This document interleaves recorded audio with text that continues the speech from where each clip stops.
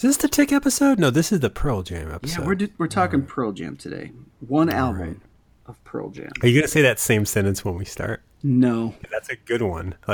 And today, and you're like, we're talking Pearl Jam today. One album. That's really good. That would be a good line to use. No, because I have a feeling you're probably going to use this in a way before the music comes up. I mean, I would have. Now maybe I won't because you guessed that. Does it feel forced? This part does. That part does. Everything prior to that was just fine.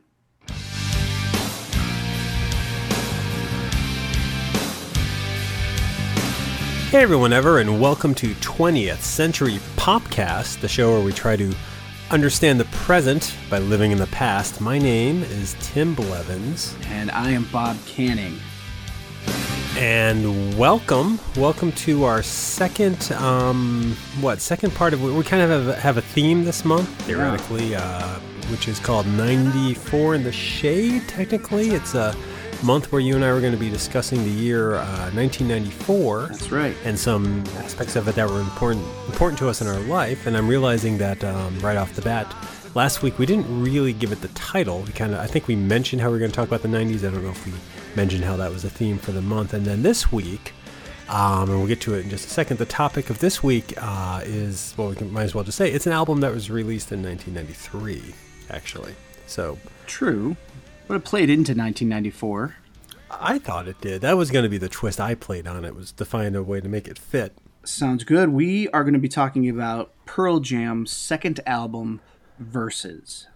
Right. Or Five Against One, possibly? Well, that's what it was going to be called, but it's officially called cassettes that Versus. came out with that on it, I think. I believe. In fact, did you buy it on cassette? When it came out our freshman year in college. I remember it came out, I looked up the date. It was the 19th of October, the day before my birthday, actually. Hit the stores, same day as a Rush album, Counterparts. But did you buy it on cassette by chance, or did you buy it on compact disc? I bought it on compact disc, and I'm holding that said compact disc in my hand right now. Oh, how is the structure? How did it hold up? The disc itself is fine, very clean, no scratches. Is it a big orange disc? It is the big orange disc. The case is not together. The case lost one of its hinges, and so I can set the cover on top, but I can't swivel it open. It comes right off. Does it actually say Versus on the disc? It doesn't on the cover. It does on the side. And on the disc, on the disc itself. No, on the disc it just says Pearl Jam. Was it going to be called Five Against One then? Was that? Yeah, I mean, I don't know too much about the history of it, except I do recall... The thing for me, this was the first album I anticipated in all my years. This was the one that I was like, I knew the release date. I knew a little bit about it. I had maybe heard some songs off of it. More than like, and I'm not making a joke here, but like more than like Huey Lewis's Hard at Play? Yes, than, like Hard at Play. I thought about that. Hard at Play surprised me. I was listening to the radio one day and there was a new Huey Lewis and the New Song. And I was like, holy cow. And I don't know if the album had been out or was coming out, but it wasn't something I was thinking about or anticipating. It just happened. Sure. And Harry Connick Jr., another favorite of my youth. He had already had a couple albums out, and I was reactionary to those. So like I went out and got the soundtrack to When Harry Met Sally, and then I reactionarily got a couple of the other albums. And I didn't pay attention to what was coming next. It was just already there, so I got it. But for me... But this album, you were anticipating... You were anticipating the release of Versus. I was. I very much was. More so even than what Nirvana was putting out at that time. And there really weren't any other bands. I was just sort of now at this stage in my life going to college. This was our freshman year when it came out. I was just starting to experiment with other music. How did you know it was coming out? How far in advance? How did you know the date it was coming out? Where did that information come from for you? It all coincided with me moving to Boston, being on my own, I was starting to buy CDs to replace my cassettes. I was starting to get into music, and I was listening to one of the first things I did when I got out there was look for a good radio station. And I came across WBCN. And at the time, it was just a fantastic radio station. It was alternative rock, but also like local rock. And so I was listening to WBCN whenever I wasn't doing homework or going to class. And so they were talking about it. And they were playing, early tracks, and they were talking about the release date. And so that's probably, though I don't have an exact memory of it, that's probably where I really caught wind of it and got excited for it. I wasn't really... There was definite buzz for it then. Yeah, definitely. And you're saying you're even hearing tracks and stuff off it. So it was building back then, I guess, because we weren't online finding this stuff out as it was happening. We didn't have the window to that world, unfortunately. I guess, yeah. I mean, I didn't listen to the radio. I guess I did when I was driving, but in college stuff, I didn't listen to radio that much. But that makes sense that was your source. Yeah. And it got you ready to get to the store. And do you remember the day it came out? Do you remember when you went to the store, what it was like? Did you go the night before? I don't remember exactly that. My memory may be pushing some days together, but what I think I remember is the night we bought it. I think I bought it, and I think you bought it the same day. Mm-hmm. We might have even gone together. I don't think we did, because I remember it was the day before my birthday. I felt weird buying myself stuff, but I did. And I remember I bought that, and I bought a Rush album. I remember going to Tower Records, giant Tower Records at the time, and thinking, for some reason in my head, thinking, will they have Verses? What if it's sold out? And it wasn't sold out. Of course, they had tons of them because they knew it was going to sell big. But I remember walking around. It was the afternoon. It was after class. I think I'd probably bought some music prior to this, but it was this idea of like, look at me, I'm buying music in the afternoon on my own choice. Like, I think it was probably the middle of the week. I didn't actually look up the dates, so I'm not sure on that. But I just remember getting them both and bringing them back to the dorm myself. I don't know when. Maybe we listened to them together. Like, you didn't go the night before. That's what I remember. Then. I didn't do it a night before. I remember, and I think it was the same day it came out. That you and I were listening to it, and we probably, and it was really you, I think, who probably replayed Elderly Woman 7 or 8 times that night. I mean, how do we want to talk about this? We can jump right to that song if you want, or we can go in order. It's up to you how you want to. We can build up to that if you want to start. All right. Why don't we start off with track number 1, Go.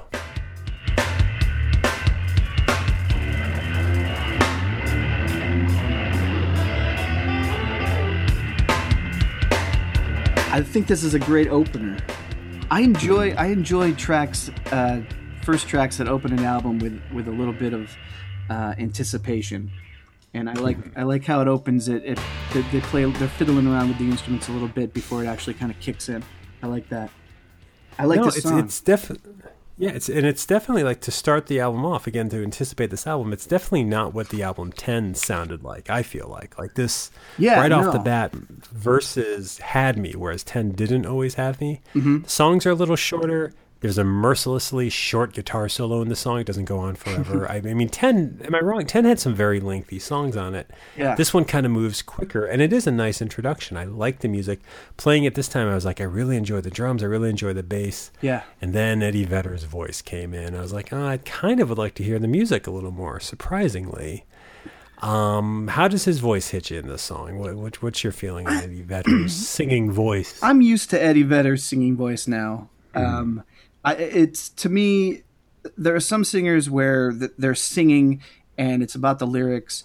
And then there are some singers where it's about the lyrics, but it's also about their voice being part of the music. And I think Eddie Vedder does that. I think his voice is just another instrument, and it adds just another layer of instrumentation to the song as a whole. And I've gotten used to it.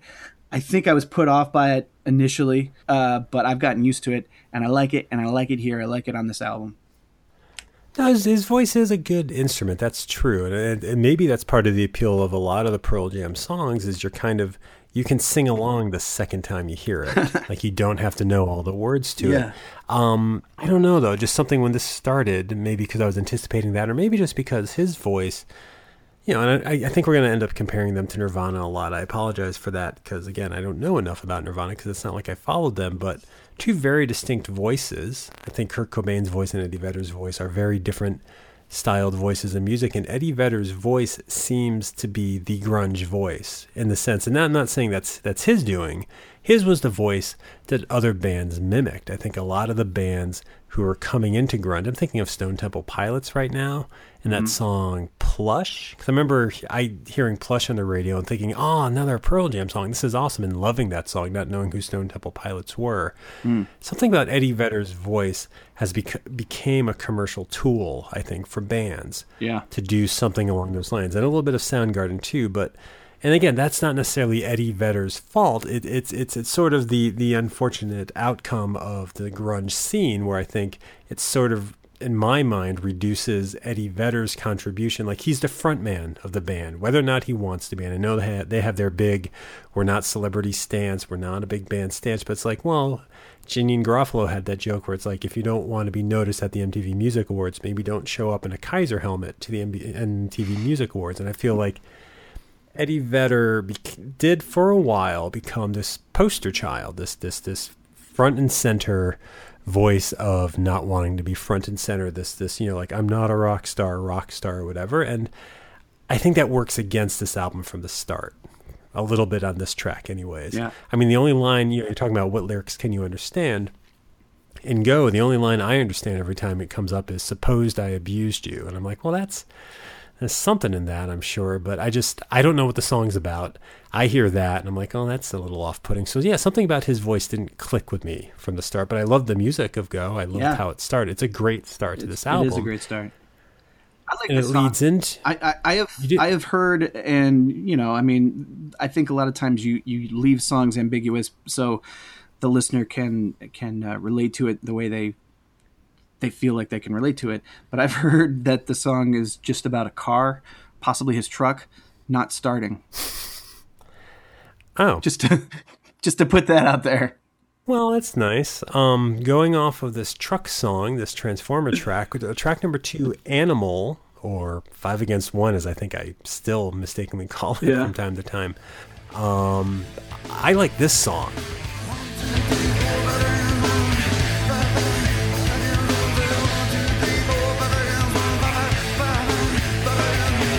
It's got a little more melody to it, I feel like, and it's an angry song. Yeah. And I don't know. I think I don't know if I subscribe to a lot of loud, angry songs. Like, when I get mad, I'll put some music on, but I don't know if I blare like angry. Like, I was never like a death metal guy or I'm trying to think of other angry forms of music. But this song, which has some nice melody, I mean, this is an angry, sort of scary song that I really remember listening to this song. In fact, we're talking about our first year of college and experiences with music. I remember just being in the dorm room alone, some morning before classes, frustrated and kind of freaking out with this whole, just with the whole concept of being at college, being away from home. And, it was probably like 2 months in, because if I had this album, it had to be at least 2 months in. And I just remember playing this song, and, in the CD player, and just kind of staring myself down in the mirror while it played with his, counting 5 Against 1 and this idea of an animal, and just looking at myself and feeling cracked and broken. And it was creepy. Wow. It was kind of creepy. I took this song for that. And again, not knowing what the song necessarily is about. I mean, there is this, the album's called Verses, and I think we're going to see there's this is an album about confrontation, I think. Yeah. The whole 5 Against 1 thing, that's confrontation, and we'll get into more of it. But yeah, this is an angry song, and it did. This is one of those things that did hit me and did make me feel like Pearl Jam mattered in a way, because I was connecting with something at an animalistic level, I guess. Yeah. A lot of my connection to this album is just that it was the album I played the most during freshman year. It was purchased early. It was October, so, we've only been at school for a few weeks.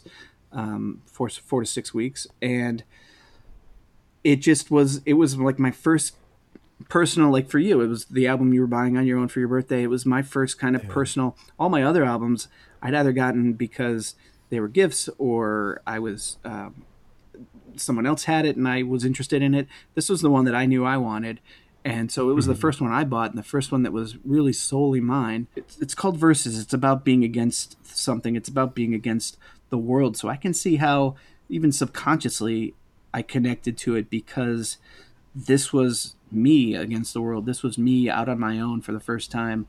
And I needed that background music to pull me up and make sure that I'm not the only one that's out there. I'm not alone in this combat of life. And a lot of these songs kind of do rally you around that. Alone, listless, breakfast table in an otherwise empty room. The next track here, Daughter, The big is one. a great segue. Yeah, no, I think this album's first 3 tracks, Go, Animal, and Daughter, kind of informed my mixtape building a little bit. Yeah.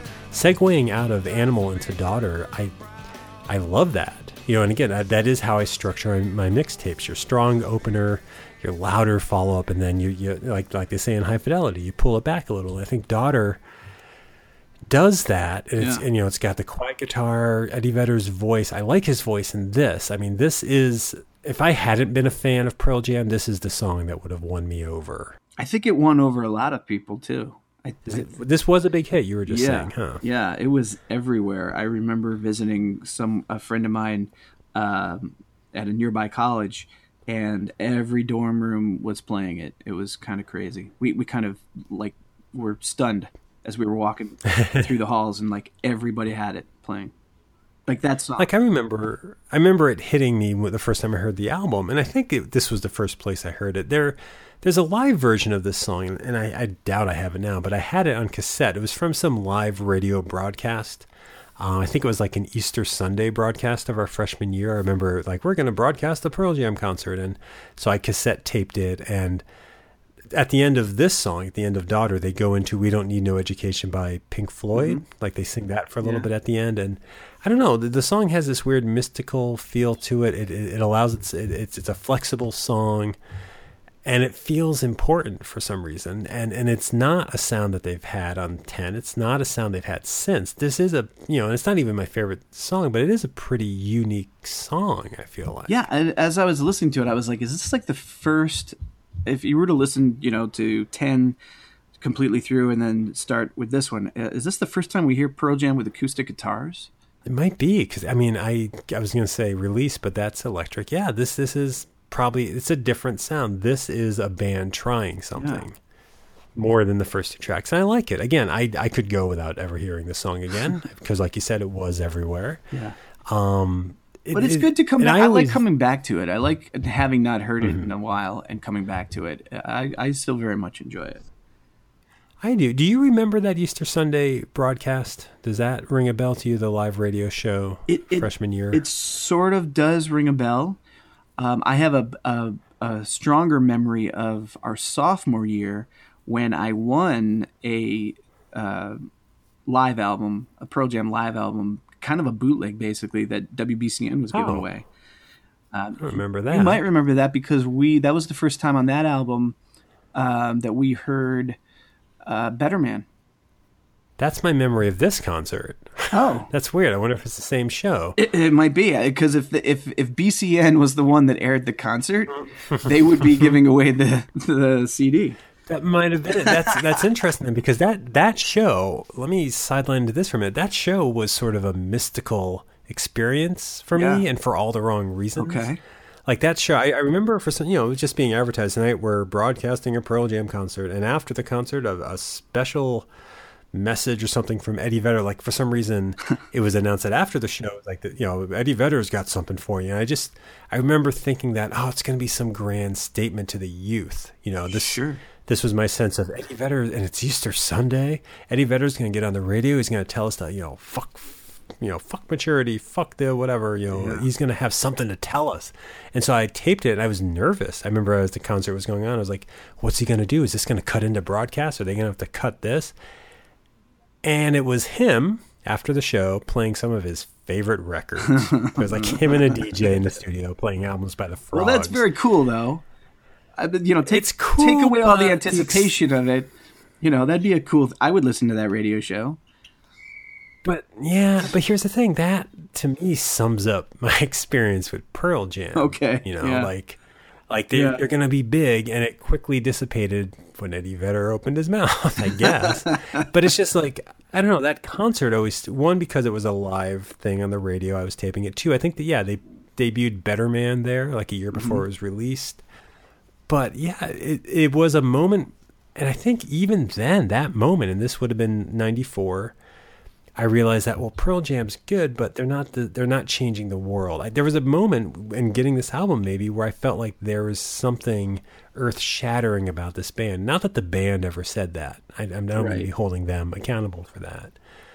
But that experience of thinking, this is going to be it. This is going to be the big moment where he's this music messiah or this voice of the generation. And he's going to say the thing we need to hear, and it's going to piss people off but change the world. And no, that was never the intention. It didn't happen, and it was quite the opposite. And I think that impacted how I took this band a little bit. Yeah. Well, I mean, it's interesting that you say that, like they're going to take on and change the world, because there are a couple songs, including the next one, where I think they are trying to make a statement. Maybe the statement you thought they were going to lead to in that radio show. The next song being Glorified G.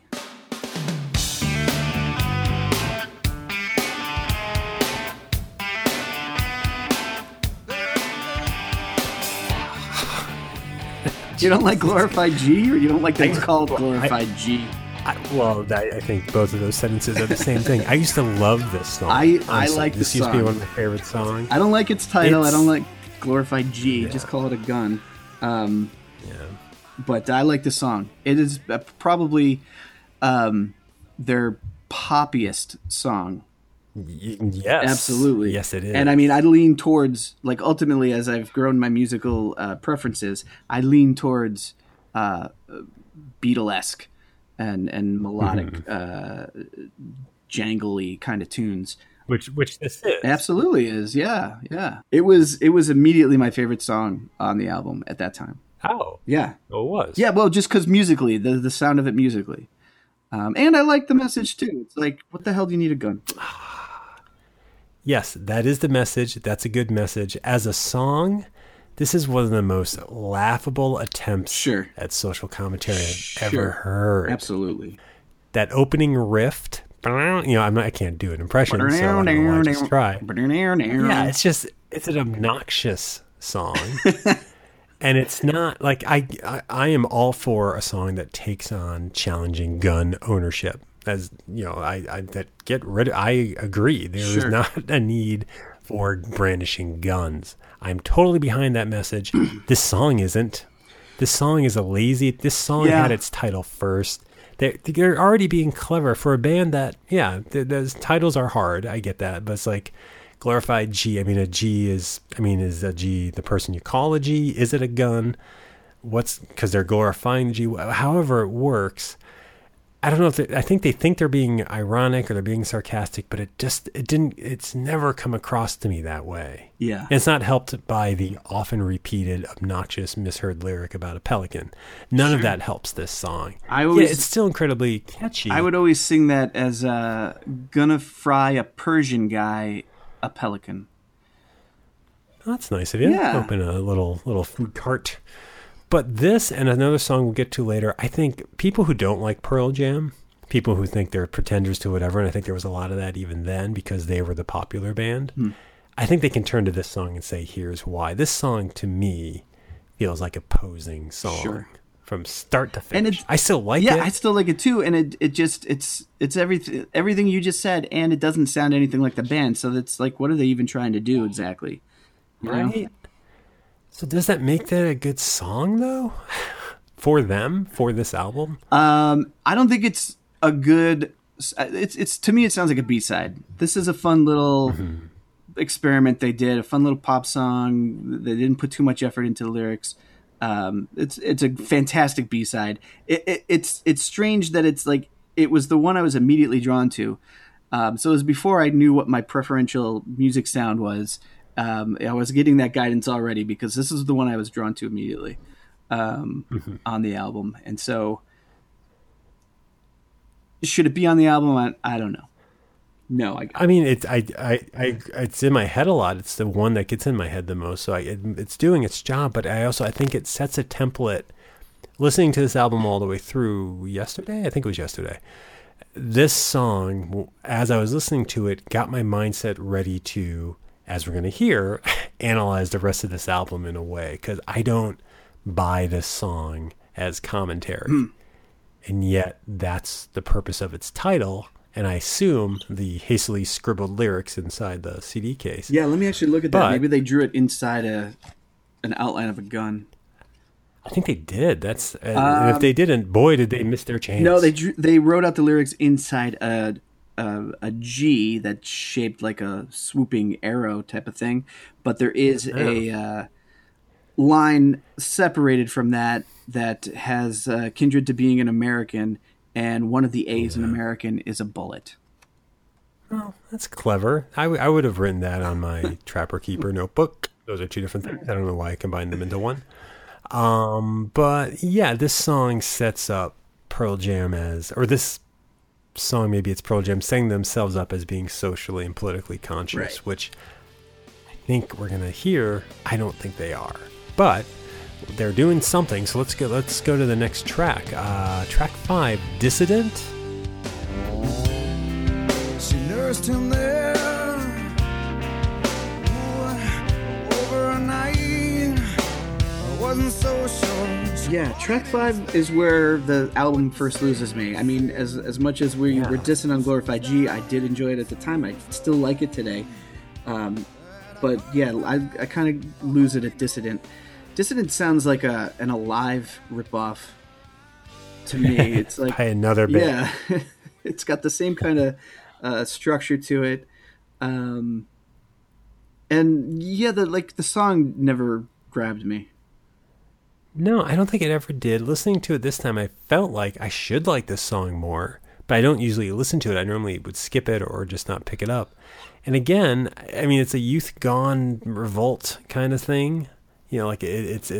I think it's a wannabe activist rally anthem, and yet I can't put a finger on what they're taking a stance against. Well, see, now that's what a dissident is, isn't it? Yeah, but I think here is where we have some lyrical misunderstandings, because I'm hearing it's a song about a specific person who was harboring a dissident and couldn't do it anymore. I'm trying to find the lyrics exactly. Oh, really? I guess maybe I can't hear it. Yeah, and that's the thing. It's like, if you can't hear it, then you don't know what it's about. But that contradicts what you were saying before, doesn't it? Or not? Like, these are songs that exist with knowing less of the lyrics. Yeah, I'm not going to be able to read these lyrics. They're just a garbled mess. Or they're embarrassing. Yeah. Because she kept saying, this is the line I was trying to find. She folded, the dissident is here. Like to me, it's a story song. Like, it's basically one story about... But you got to be able to follow a story song. You have to be able to hear it. And maybe that's why it's failing. Maybe they have something to say, but if you're not going to clear your throat and say it, if all I can go on is the title... The feel of the song doesn't catch me, right. And I don't know. I guess I don't know what the song's about, and maybe just it isn't memorable to me. Glorified G is memorable because it's catchy and because I'm embarrassed to say the title and have been since the day it came out. Dissident, I didn't know what the word meant, I think, at the time, embarrassingly. I've since learned, and so I anticipate that from a song, and I guess it never delivers on that. So yeah, it's maybe it's the second most forgettable track on the album to me. Yeah, absolutely. What's the first? Might it be the next song? No, actually, the next song, WMA, is that the name of it? Yes. Track 6, I think it's the last side of what would be side A on a cassette. This is a great starting song.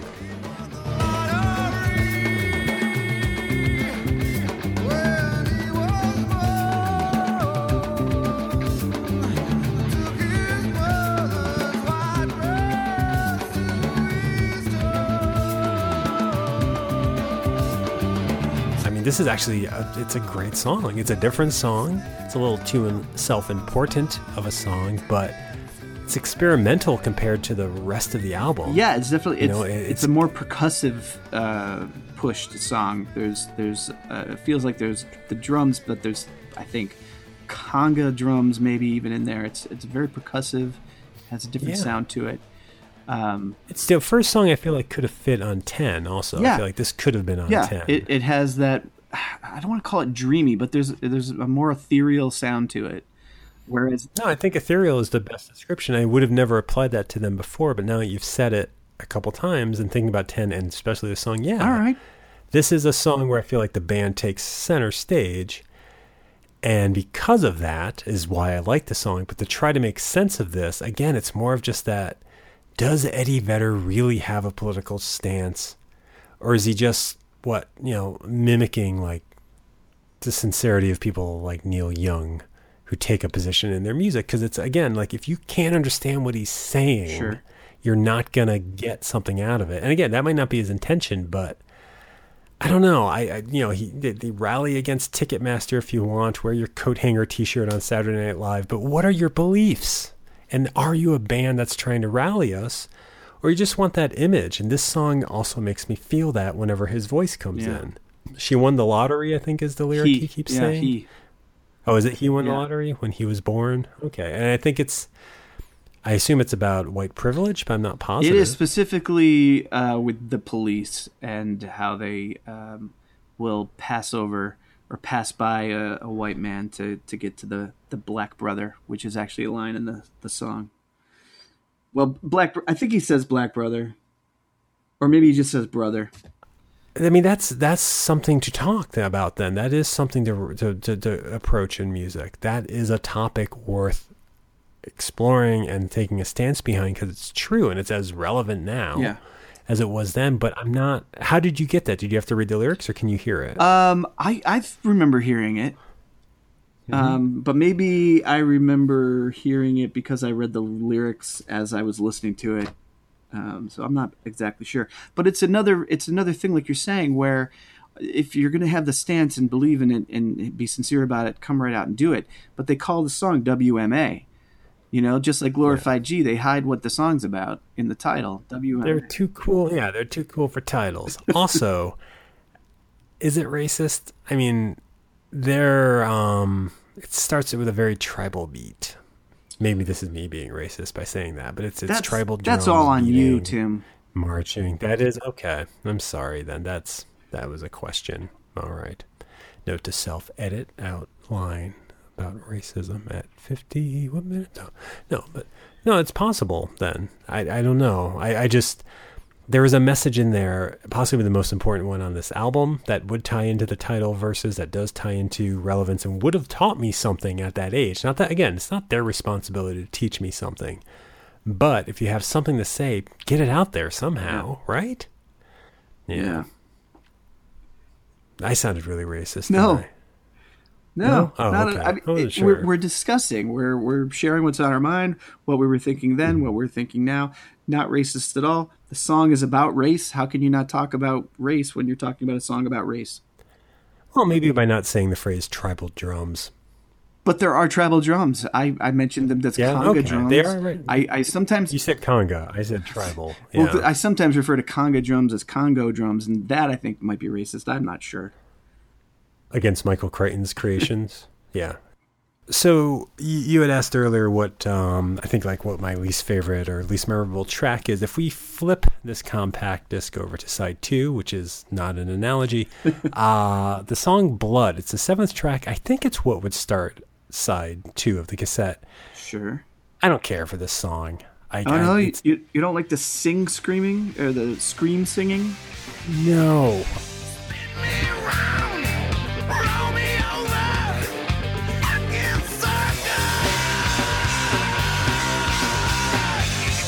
It's where in my notes. It's where I typed meh. I mean which is supposed to show my dissatisfaction. It's not. It's not an offensive song. I feel like I've either heard it from them before, or that I will hear it from them a lot as the years go by. It doesn't say anything to me. And it's called Blood. Yeah. It's one of those. I prior to having listened to the song. like 6 times over the last couple days. I couldn't tell you what it sounded like. If you had said what does the song Blood sound like, I couldn't even remember it. Even right now, I'm falling a little short. It sounds a little bit like Spin the Black Circle off the next album, doesn't it? I guess just in the way he vocalizes, yeah. And I do love that song as well. And to get off topic a little bit, for a song that's about the love of records, it's another example that sometimes they just say what you want. Like Spin the Black Circle. He's talking about a record. We know that. I know record is one syllable short, but like that's, we were talking earlier about Glorified G. That's an example, I think, and I don't know what their songs are like now, but that was a period of time in music maybe where you're just trying to be like so dissatisfied. This is maybe where they sometimes seem phony. They're so dissatisfied even with just the concept of lyrics and words and nouns that he can't just say it is a song about records. He calls it a black circle. Spin the Black Circle. I know it's not on this album, but I was just thinking of it with Glorified G. That's obnoxious. And I thought that was obnoxious then too. I like that song, but again, I don't think I don't think I've ever said the title out loud till right now because I'm just embarrassed by something like that. And I think it was supposed to be cutting edge at the time. It may be. Is it as cutting edge or as obnoxious as the title of the next song, which is on the album all one word, Rearview Mirror?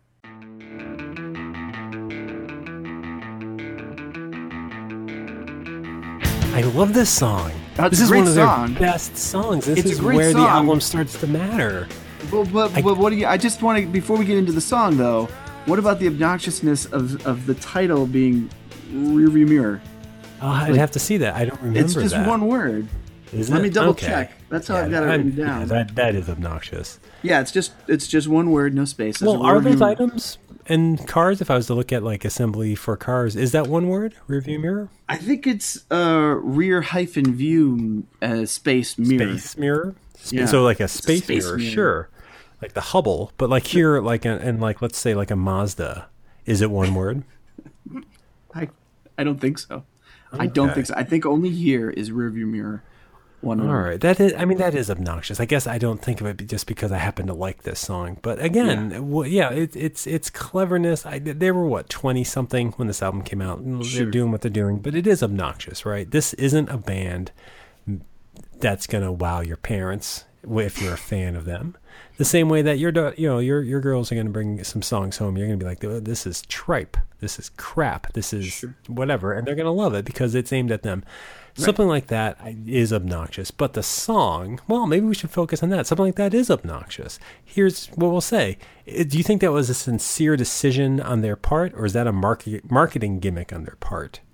Are they really that dissatisfied with typing that they can't put the space in the word, or do they think like, well, this is clever, this is really cutting edge? Because it's not cutting edge. I can only imagine that it was some sort of, we can't just have it be normal, spelled out the way it actually should be spelled out. Let's do this. But why would you think that? Like, look, Glorified G is dumb. I get it, and it's dumb. But that doesn't, rearview mirror as one word doesn't even make sense. And here we are talking about it for 3 minutes. But we're talking about it, I think, because, and thank you for pointing it out, because I don't think I realized that. There's a mentality to that makes me question their sincerity a little. We're not into marketing. We're not into being, I just put that out there. They weren't into being celebrities. I don't think they were supposed to be into marketing, but it's like you have a packaged item of a compact disc. At the time, the modern equivalent of a record, you designed it. You rewrote your lyrics to look scrappy. Maybe they're the original lyric sheets. I don't know. But you made a choice to put these words together. You didn't just leave it up to somebody.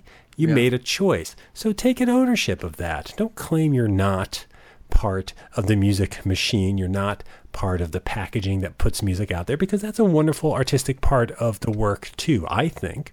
I think album design and covers and all that is beautiful, but it's like, unless there's a meaning that I'm just not getting, or unless I'm applying too much meaning to this, you're stepping on your own false image by deciding, like, because somebody had to say, wait, let me see that test sheet again. Yeah, that's one word now. Rearview mirror, one word. Somebody had to make that choice, or the person they hired to spell check to the copyright wasn't doing their job. It's obnoxious. But this song isn't. This is one of their best songs. And they Yes. say rearview mirror in it, right? Like that's in the song. It's not they like they're do. just throwing words around. That's where they But want this song, you. this song starts out awesome. This is an awesome start. I put Yeah. this on tons of mixtapes. It's a good, it gets you moving. This is It's and it's rapid. fun. It's a nice little rapid do do do do do do do do do. Yeah, I love it. that sounded like a Nintendo theme, but yes, this would be an awesome Nintendo theme. This is just a great, you got this on your headphones. You hop in a car, you hop on a bus, whatever you're doing. This is a great pounding song. Yeah. And again, the first time that I feel like this album this time really started to matter to me was this song. I love and the this song. sentiment too is easy to relate to. It's just about I'm finally realizing this is a shitty situation, whatever it might be, and I just want it behind me. Yeah, thematically, this if you were making an upbeat album, which they're not, this would close out your album in a way. I mean, and it is. It's very straightforward. The very first line, I took a drive today. We can relate to that. You get away, you have your thinking time, you have something on the radio, which is what the start of this song is, and you figure something about life out, only for the moment that you're in that fucking car. Then when you get back to wherever you're going, it dissipates. But yeah, this song, where's that title? There's no song called Dissipate on this, is there? No. No. But no, I feel like Rearview Mirror, yeah, this song is a relatable song, especially at the age we were at, I think, coming out of high school, getting to college, trying to get a future, putting our stuff in the past, and then also as life goes on, it's remained relevant because of what you were just saying. You're getting out of something and looking at it in the past. Meatloaf tried to do it and failed, but this song, this is great. I love this song. It's a great song. This is kind of worth the album. I'll tell you what's not worth the album. Track 9. Oh, I'm sorry. Did you have more to say about Rearview Mirror? No, that covered it. You covered it well. Well, why don't you then you take Rats. You cover Rats, track 9. They don't eat, don't sleep, they don't feed, they don't see. They're the gums when they moan and squeak. Lick the dirt off a larger one's feet. Rats, yeah, track 9 is Rats. And I don't know.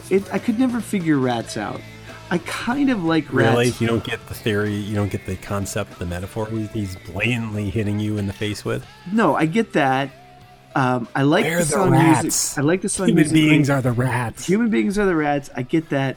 I've always enjoyed the sense of humor of singing lyrics from Michael Jackson's Ben at the end of it. But that's the extent of Eddie Vedder's humor. Someone else's lyrics. I've always kind of felt like the whole song was a joke. I kind of feel like the whole song's a joke. A little, like, I don't know what they were thinking sort of inside. I think they thought they were being clever. It doesn't sound like a typical Pearl Jam song, so that's good. Yeah, that's the one thing I really love about the song is the sound of it. It's just the musicality of it is different and enjoyable. But if I did like a Spinal Tap, I tolerate movie the lyrics. Do you? You I tolerate do. the lyrics? I do.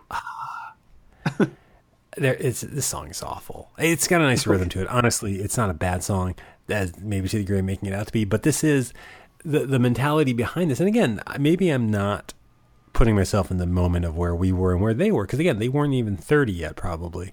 Yeah. This is like the lyrics, the metaphor, the content, the thought behind it is very juvenile. Sure. It's advanced juvenile, like this is AP juvenile, but it's a song that they had the title before they had the song. Many songs probably work that way, but they were like, this is going to be it. This is a great idea. Let's put this, let's not promote this, but let's rest assured we are saying something with this song. Yeah. And they're not. Yes, the rats treat each other like crap. They're survivors, but they also eat dirt. Oh, wait, so do human beings. So do Americans. That's what you're saying, Eddie Vedder. There's no, I don't know what the verse of whatever, the verses aspect of this is, but yeah, it's, call it craps. This song sucks, I think. Okay. I'm sorry. I didn't think I had that much of an aversion to it, but that's not in my notes. It doesn't say sucks. It says ha with an exclamation point. And it says, I used to think this song meant something. It doesn't, but that's all it says in my notes. Then let's move on to a song that we think does maybe mean something. Oh my God. Yes. This next song is kind of why I wanted to talk about this album. And also this next song is why I thought this album was relevant to 1994 solely, even though it came out in 93.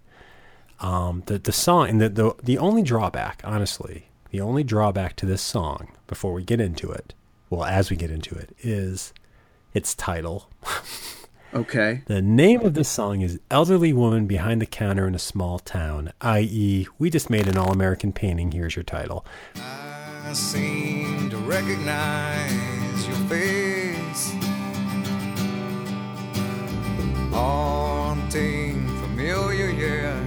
I can't seem to place it. We were talking before about having the Walkman and playing mixtapes as we walked around, and this song on the mixtape I made, it was one of those songs, you know, as I was walking to classes or through the public gardens or just, you know, along the Charles River at night, all these overly cinematic memories, they were all soundtracked by this song as I walked alone trying to grasp where the fuck I was. And as it was sort of an effort to do back then because of how a Walkman, a cassette Walkman worked, you know, as soon as this song faded out, I'd hit the rewind button, stop play until I got to the start of it, and I would just play it all over again. Yeah. This song meant everything to me in that moment and sort of continues to. It's shocking that even now the song is still pretty relevant. Well, we're elderly now, so it changes its meaning a little bit, or enhances its meaning.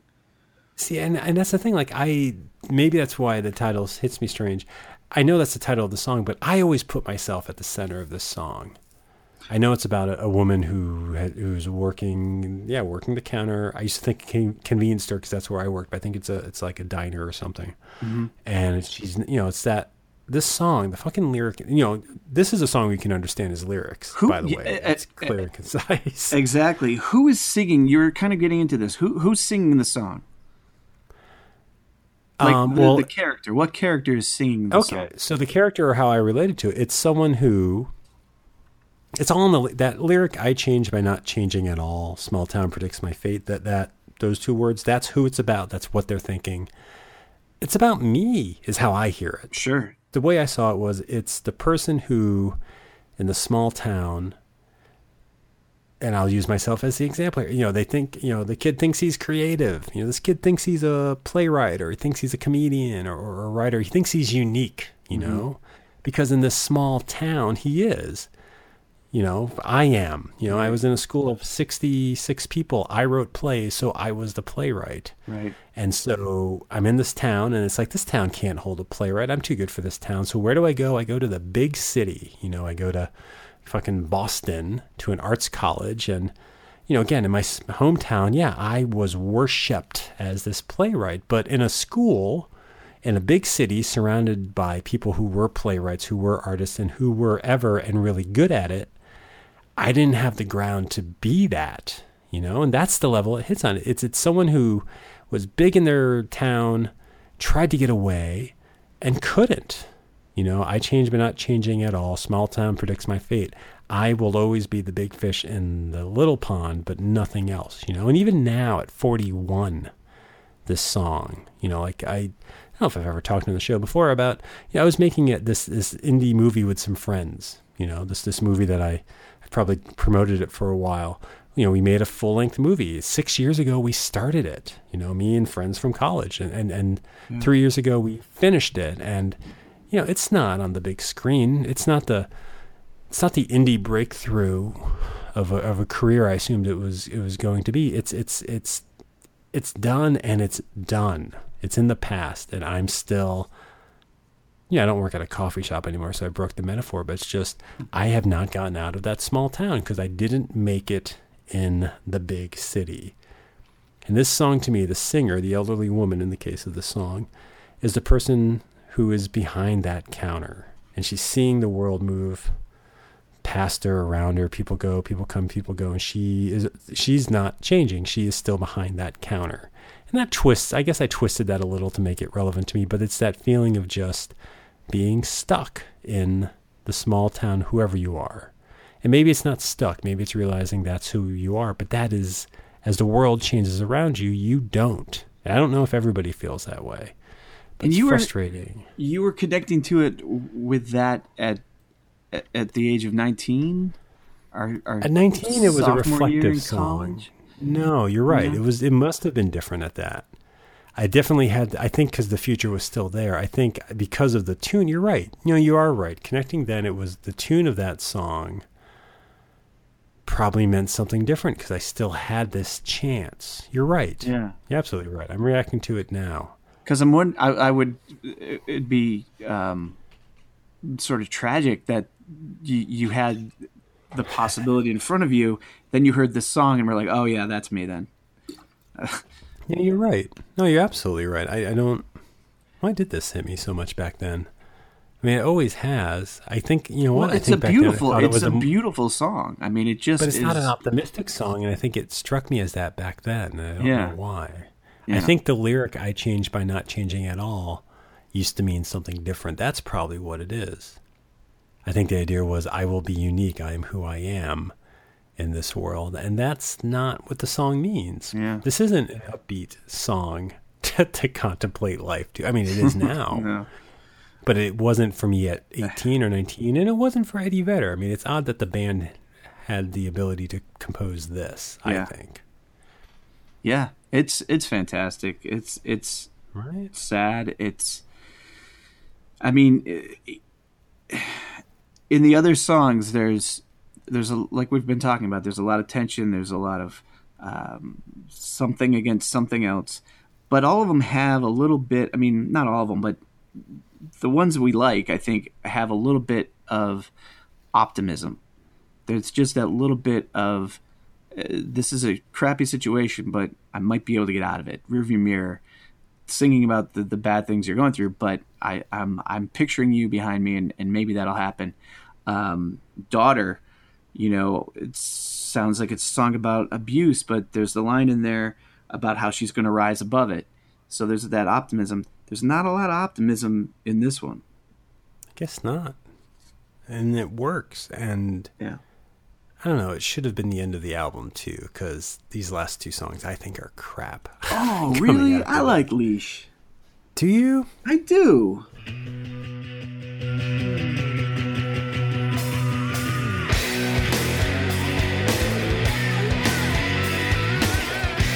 And it's almost the counter, the way we've been talking about Elderly Woman, it's the counter of that, in that it's drop the leash, get out of my fucking way. It's like, don't tell me what to do. I'm going to do what I want to do. I mean, yeah, it's juvenile. It's of that time. It's of that age.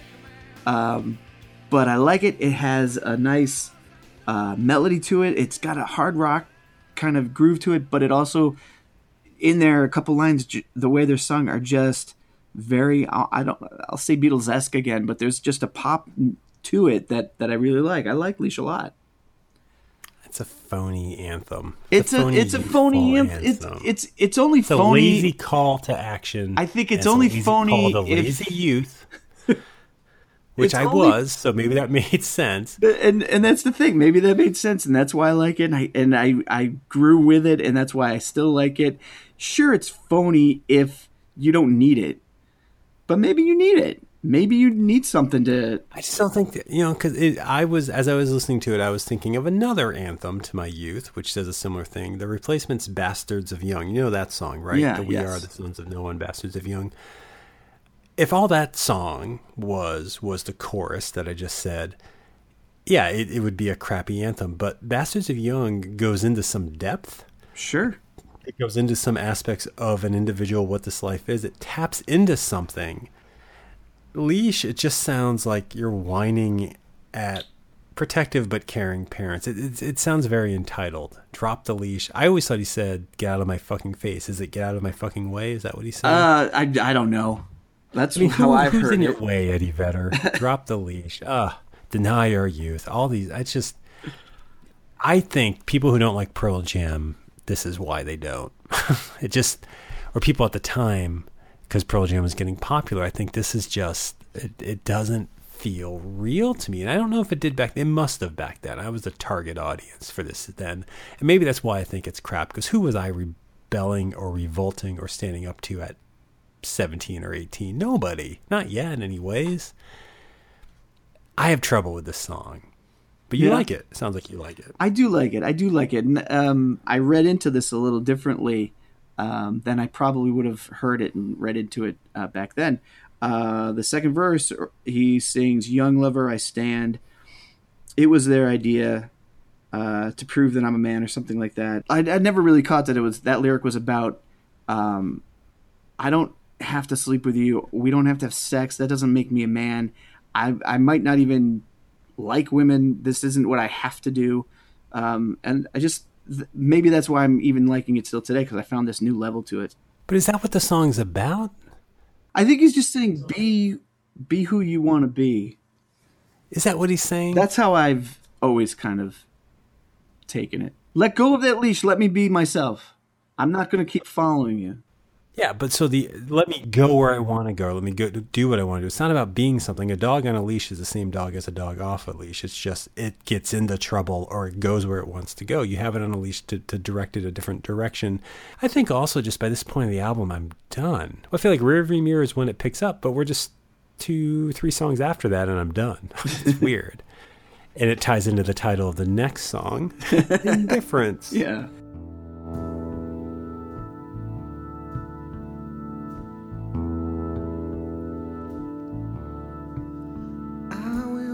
Which is a good way to end your album. Like, this is a nice, quiet song after your loud song. Again, it's a nice build. It's a good template for building mix tapes, but I never listened to this to its end on the album. I would fall asleep to this song almost all the time. Whenever, more than once. Not because it would lull me to sleep necessarily, but if I was doing homework or if I was reading and I had music on at that time, it was this album, and I'd get to the end of this album and I'd be dozing off and it would help me. I think the fact that I never made it to the end, even then I would turn it off. Like, this just, it never struck me. And maybe that's fine, because that's right there in the title, Indifference. Yeah. But it's just odd to me, like, this album, the impact of this as an album is not as big as I thought, but the impact of 1 or 2 songs is immense. Yeah. You're right. I think getting this album when it came out was important, and it is still an album. I mean, it's about conflict right there in the title. You can pick any track and that becomes apparent. Yeah. And I do like it. I do too. And as I said before, it was a subconscious kind of thing for me, because it didn't immediately grab me what the themes were. I was just really about the music and enjoying it, and just what it represented for me, being this shift from having decisions made for me and reacting to things to suddenly now I get to decide on my own and I get to seek things out on my own. It was pivotal for me, and I still enjoy the album as a whole, skipping a track or two. I found, hearing you talk about this album, I don't agree with what you're saying, but it did give me a vantage point.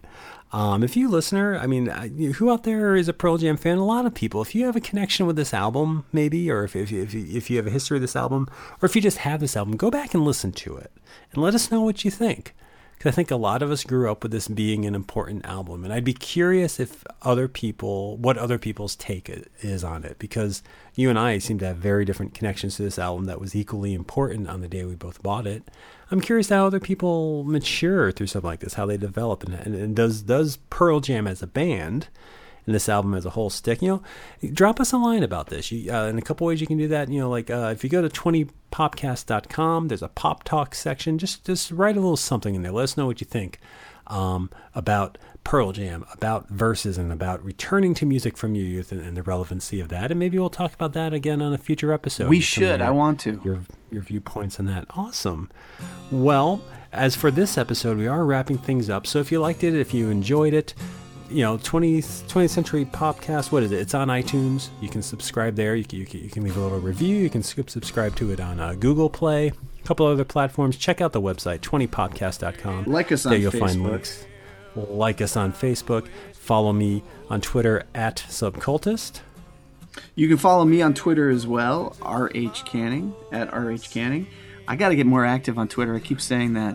Why follow me if I'm not saying anything?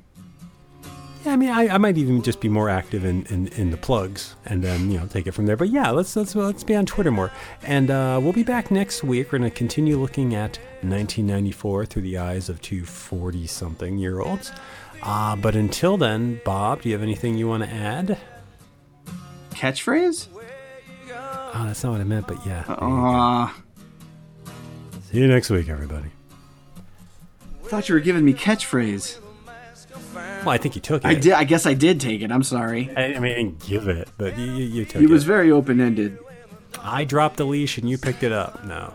I glorified G'd. No. Like an animal. Let's just put this. Let's you have put to go do rearview that. mirror, Tim. Rearview mirror this. Rats.